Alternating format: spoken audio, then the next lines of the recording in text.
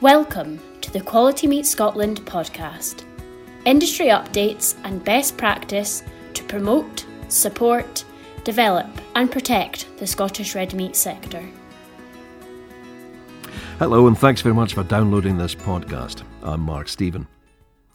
Where I am in Aberdeenshire at the moment, if you look at our fields in a certain light and kind of squint a bit, you can see that the grass is definitely coming, which is good because grass is fuel. Grass is energy. If you're producing animals, you need to budget the grass you have and have a clear plan for getting the most out of it. Joining me today to discuss just that are Rydian Jones of RJ Livestock Systems. Rydian is a former SAC beef and sheep specialist and farm manager of a 2,750-acre upland farm in the Scottish Borders with 2,500 sheep and 60 beef cows. Nowadays, he's an independent livestock and grassland consultant. Kalina Humphrey farms 235 hectares at Grainston Farm, Dunblane, running just over 1,000 ewes and 250 hogs. She and her husband Jonathan take in about 60 summer grazing cattle each year. Now, it's an all-pasture farm, about a quarter being owned, the rest rented through a family arrangement. She's been an enthusiastic member of QMS grazing groups since their inception in 2015. She now has over a third of the farm in 1.5 hectare paddocks. She's a really big fan of rotational grazing and is a self-confessed grass nerd. I'm going to start with you, Rydian. Just talk me through this. What are the fundamentals of managed grazing? Basically, over the last 5 to 10 years, we've had a lot of interest in rotational managed grazing.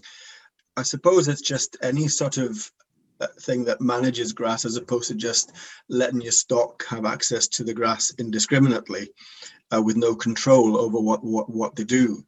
But one of the main things is that we've got used to talking in a different language. We're talking about kilos of dry matter. We're actually measuring grass in terms of to know how much grass we've got and how fast it's growing. And once we know these things, we can then allocate that grass to various groups of livestock. So, whether it's cattle or sheep, we've got standard figures that tell us how much the livestock are going to need every day. And then it's just a case of matching the demand from the stock to the supply of the grass that you've got in front of you. There's a bit more to it than that. Obviously, it needs a bit of thought and a bit of infrastructure, but people are getting very, very enthusiastic about it, like Kalina. And I think Kalina would probably agree that once people start getting into this rotational grazing, then actually it's quite addictive, and they start getting even more into it and keeping all sorts of records that once upon a time they wouldn't even have dreamt they would ever do. But yeah, so it's really, like a lot of things, it's supply and demand. You're matching the supply of grass to the demand from the livestock. Kalina, describe your system to me. What do you do? Well, we're a sheep-only unit here, and as you said in your introduction, we've got a little over 1,000 ewes, which has increased quite a bit since I've been rotational grazing. We're very much a grass-based system. We don't supplement a lot. In fact, I don't ever call myself a feeder of concentrates. We supplement only. And it's an outdoor lambing system, which we've been outdoor lambing now for about 4 years.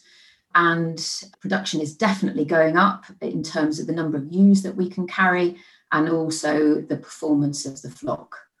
Labour-wise, it's primarily me with additional help to do big yard days, a bit at lambing time, and I use contractors a lot for anything else, such as reseeding or silage making. I really hope I'm not going to regret asking this question because I've got a mental image of somebody running around with a ruler. But Rydian, how do you go about measuring grass? You can use a ruler. There is a ruler that's also rather poshly named a QMS sword stick, which has been around for several years now. There's various other sword sticks are available as well, and depends what part of the country you're in. But the most common way that people who are really get into grass, rotational grazing and grazing management, they will use what's called a rising plate meter. This is a device that basically it's a plate that rises up and down a shaft that you plonk it down on the grass, and that is a technical term. And the further up the plate rises, the more grass you've got.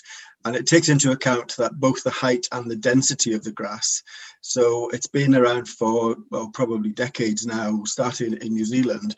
And it's probably the most accurate way we have of measuring grass. And it gives you the answer it gives you two answers. It gives you the sward height of the grass, but that is then converted into the kilos of dry matter per hectare figure that we use then for budgeting the grass.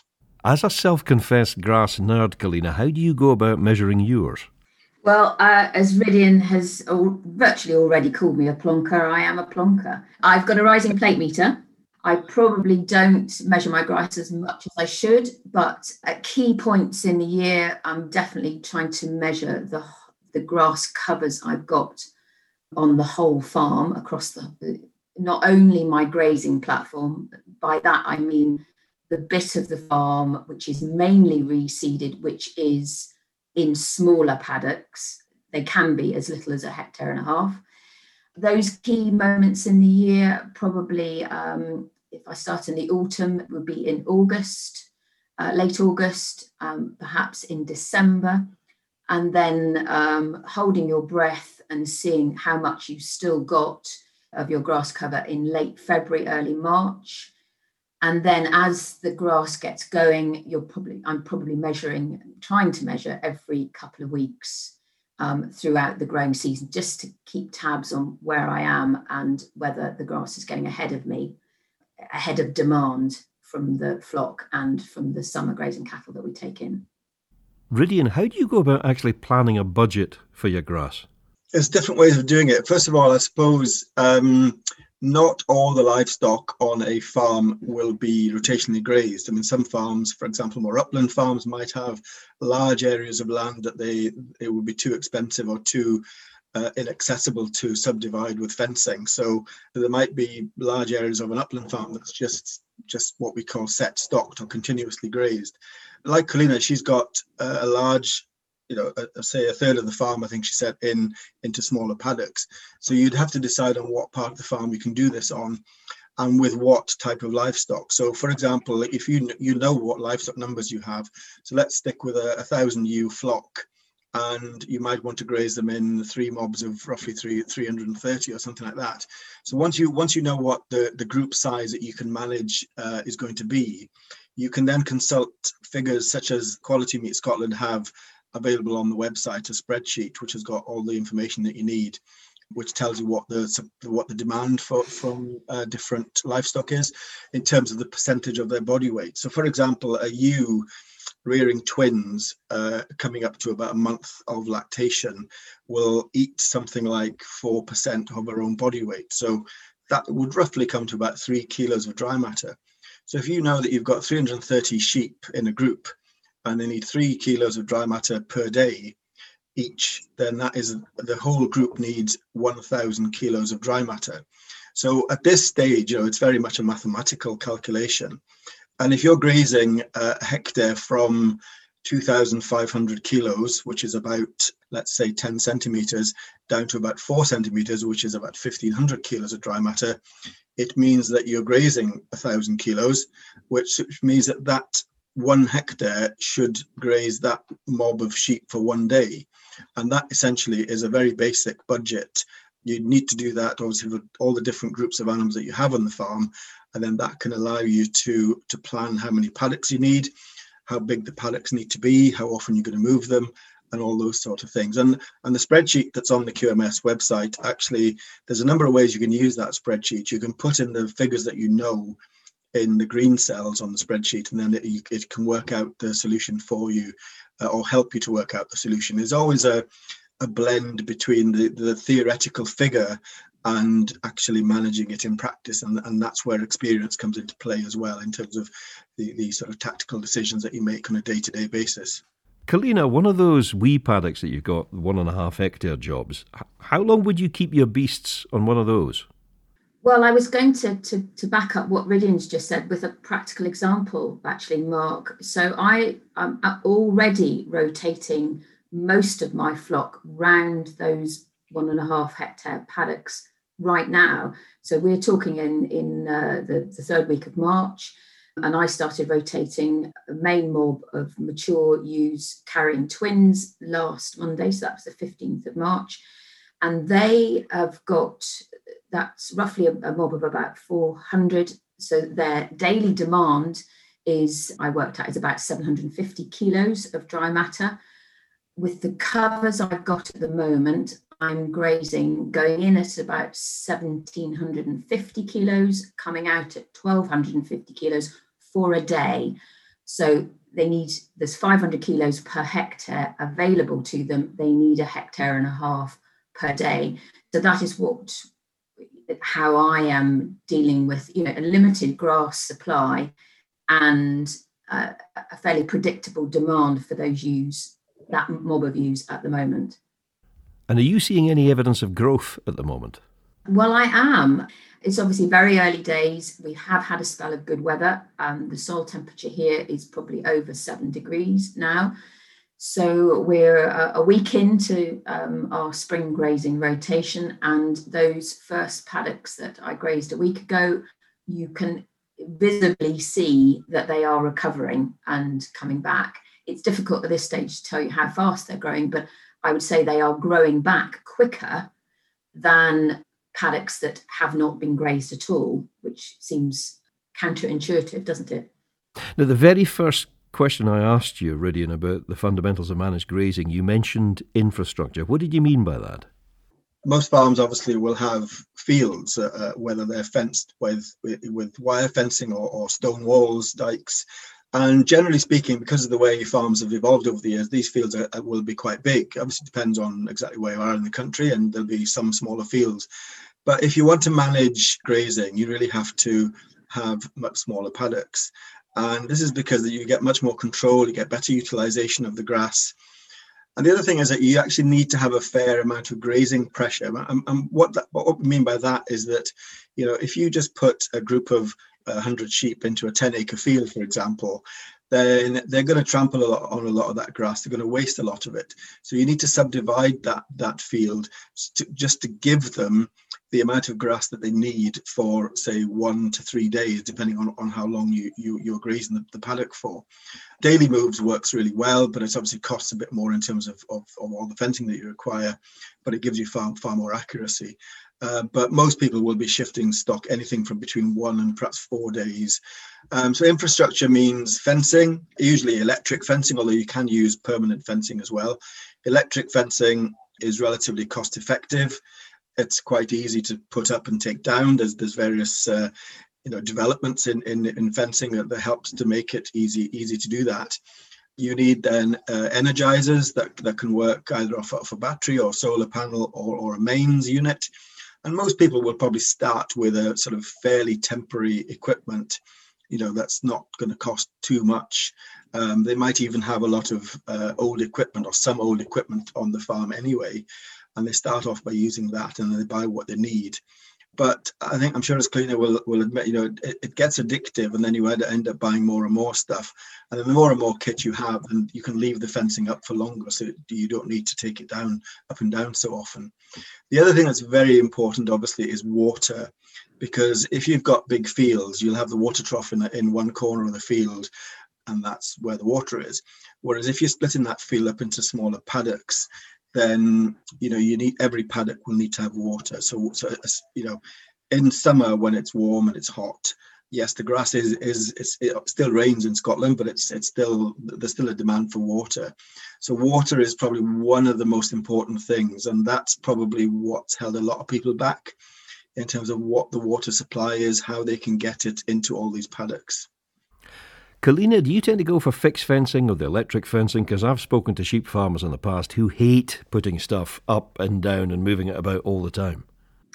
Yeah, it is a bore when you're putting up a 3-wire fence. With cattle, it's so much easier when it's just one. We've got a combination of both. So our fields at the very beginning weren't that big anyway. There were perhaps 2.5, 3 hectares average, which is probably pretty small compared to a lot of people. And I took that and I subdivided using polywire, 3-wire fences.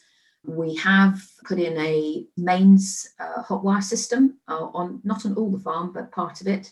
And that does make life a lot easier, particularly in the winter when batteries don't seem to like cold weather and don't last quite so well. Water, as Iridian says, is the thing that has held me back, and I know holds a lot of people back.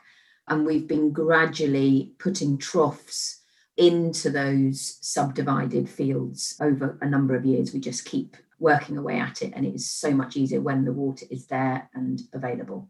Iridian keeps on using the word addictive. Once you get into this lark, you buy more equipment, you buy more fencing, you buy more troughs. Does it actually make economic sense at the end of the day? I could not carry the number of stock that we do without the infrastructure that we've put in place and doing the rotational grazing. It does give you this feeling of control, which I like.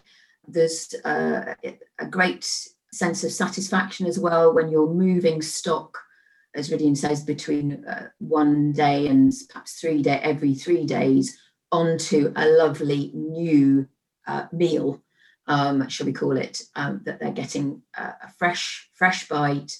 Either dropping the electric fence and allowing them to run over or opening a gate gives a great deal of job satisfaction. That is addictive in itself. When do you actually shut up for silage? We only start really shutting up for silage at the point when we start to see surplus grass. And that is really when grass starts to grow faster than the sheep can eat it. So supply is outstripping demand. If we didn't take paddocks out for silage at that point, there would be a drop in the quality of what the sheep are being offered to eat, because it would start to go stemmy and to go to head, go to seed, and it wouldn't be as digestible for lactating ewes and for the growing lambs at that point. You mentioned earlier, Iridian, the sward sticks and the handy guides for rotational grazing. Is there anything that would help people work out when is the best time to shut up for silage? Yeah, I think Kalina's just mentioned it there. When supply exceeds demand, and one of the best ways of working that out is if you actually work out a figure called the demand per hectare, and that basically means you work out all the kilos of demand for all your livestock over the hectares that you have, and if that figure is higher than the current growth rate, then that is when supply is exceeding demand, and that's a good way. It's a good time to start shutting up for silage. The only way you can do it really is you have to be measuring and recording your grass, and whether that's with a sward stick or a plate meter, or using software as well as various programs available to do that with. It gives you a nice sort of graph of your fields, and it can tell you whether you're ahead of budget or behind it. And if you're ahead of budget, that also means you can then start shutting up some of your surplus fields for silage. This is something that dairy farmers have been doing grass-based dairy farms have been doing this for decades, and now the beef and sheep guys are catching up, and there's more and more people doing this now, and we're getting better at being advisors as well to the farmers.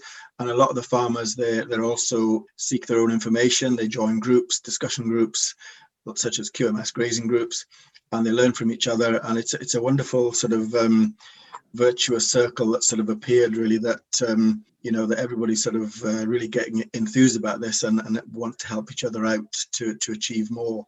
And just to reiterate the other thing about the cost effectiveness of it, I think the fact that one of the main benefits of rotational grazing is that you will probably or almost definitely grow more grass, and it'll be higher quality grass, which means that the total energy per hectare that you're producing off your fields is potentially 20, 30, 40% higher than it would have been previously. And of course, that then has to be converted into red meat, and the extra margin that you make from the red meat that you produce from the extra grass makes it very cost effective, especially when you compare it to other investments that you could be making on a farm, such as building sheds or buying machinery, which depreciate immediately. The cost effectiveness of rotational grazing is one of the best returns you can have. Kalina, there's an old expression, man proposes, God disposes. I mean, we find here there's a huge amount of variation in the amount of grass we get because we make our own haylage. And, very often there's not much we can do about that. How much flexibility is there in your system? That's absolutely true. And 2020 was a case in point. We didn't grow anything like as much grass in 2020 as we did the previous year. You do know how fast it's growing. It allows you to, I suppose, predict when you are going to be short, and allows you to make a plan. Now, that might be a decision to sell store lambs rather than take them on and finish them. And that's certainly one thing that I did last year. I sold a lot earlier than I normally do. It might allow you to consider putting on nitrogen strategically in order to boost your covers. And if you are predicting that you're going to be short of ground for silage, it allows you to plan for that and get what you need for your winter budget. I don't know whether this is an actual expression or not, but people used to talk about stocksmanship, people who could look at an animal and tell you whether it was doing well or otherwise. Is there the equivalent with grass, sort of swordsmanship or swordswomanship? Have you got to the stage, Kalina, when you can look at a field and think, yeah, that's doing okay? Yes, I suppose it comes back to me saying I'm a grass nut. No, I do spend an awful lot of time looking at what's below my feet. My children have this expression. They say, Mummy, that's chocolate for sheep, or at least they used to when they were little. So what we want is chocolate for sheep. Really, really high sugar, so digestible you'd want to eat it yourself. Very, very sad, but I spend a lot of time looking down at it and making sure it's in the state at which I would want to eat it. When nature's not obliging, Rydian, when basically we don't have as much grass as we would like, what is there in the way of a contingency plan? Yeah, well, again, because you're actually measuring and monitoring things, you can predict shortages and surpluses before they actually have an impact. And you have a number of tools at your disposal. You can feed concentrates or feed forage if you've got some stock left over from the winter. You can apply fertilizer, you can sell livestock, you can sometimes, perhaps with some classes of livestock, you can just accept a slightly lower target performance than what you were hoping for because there's no other option. But there are a number of different sort of flexible tools that we have. One of the drawbacks, I suppose, with a rotational system in a Scottish situation is that where we have breeding flocks of sheep and breeding herds of suckler cows on a farm, you have got your breeding livestock, and there's not so much flexibility with them in terms of you can't buy and sell them willy-nilly because you've got different markets to consider. There's also things like biosecurity to consider. Whereas with growing animals or a trading stock enterprise, you've got much more flexibility to buy and sell. This is what the New Zealanders do very well. They will probably have a sheep farm might be finishing dairy bulls, for example, which are very, very tradable. You can buy them when you've got enough grass. You can sell them when you haven't got as much grass. Yeah, there's a number of tools that we can use. Because things don't always go to plan, and things like what happened last year, for example, with a very dry early summer, people were starting to panic about not making enough silage because it was getting on in the year and they hadn't made any silage, but they were concentrating on giving the grazing animals what they needed.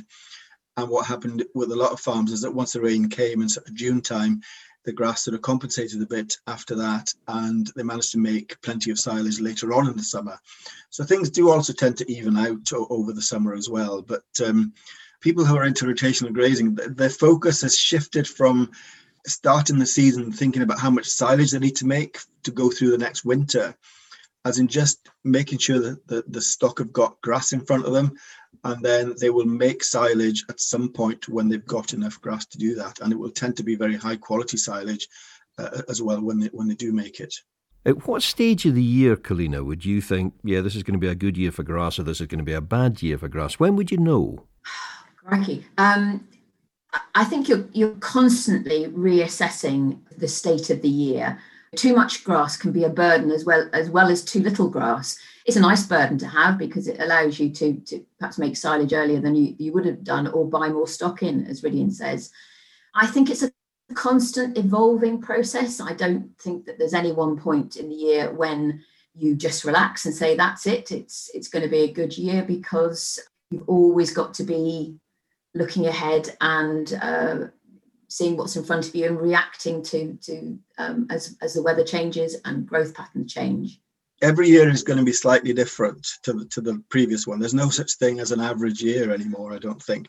And one of the things that Colleen's done on her farm is that we've used a program called FarmMax, which you can put in various scenarios into it.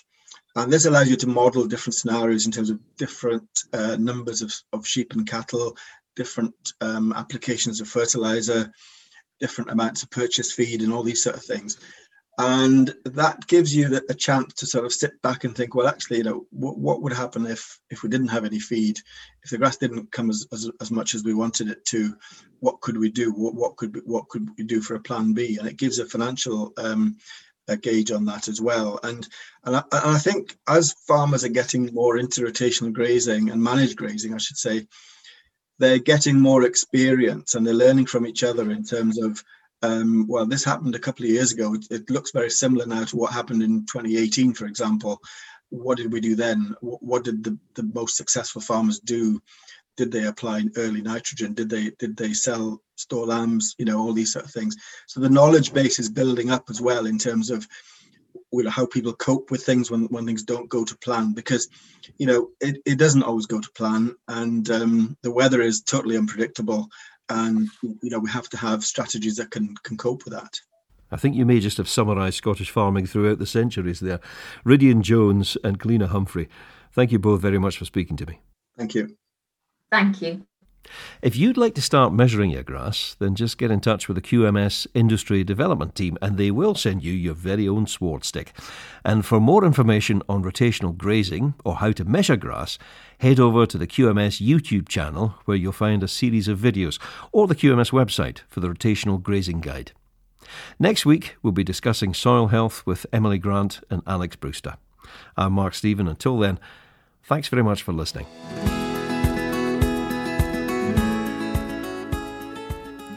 Thank you for listening to the Quality Meat Scotland podcast. For news and to listen back to previous episodes of the podcast, visit qmscotland.co.uk. For Scotch beef, Scotch lamb and specially selected pork recipe videos and inspiration, visit www.scotchkitchen.com or follow Scotch Kitchen on Facebook, Instagram or Twitter.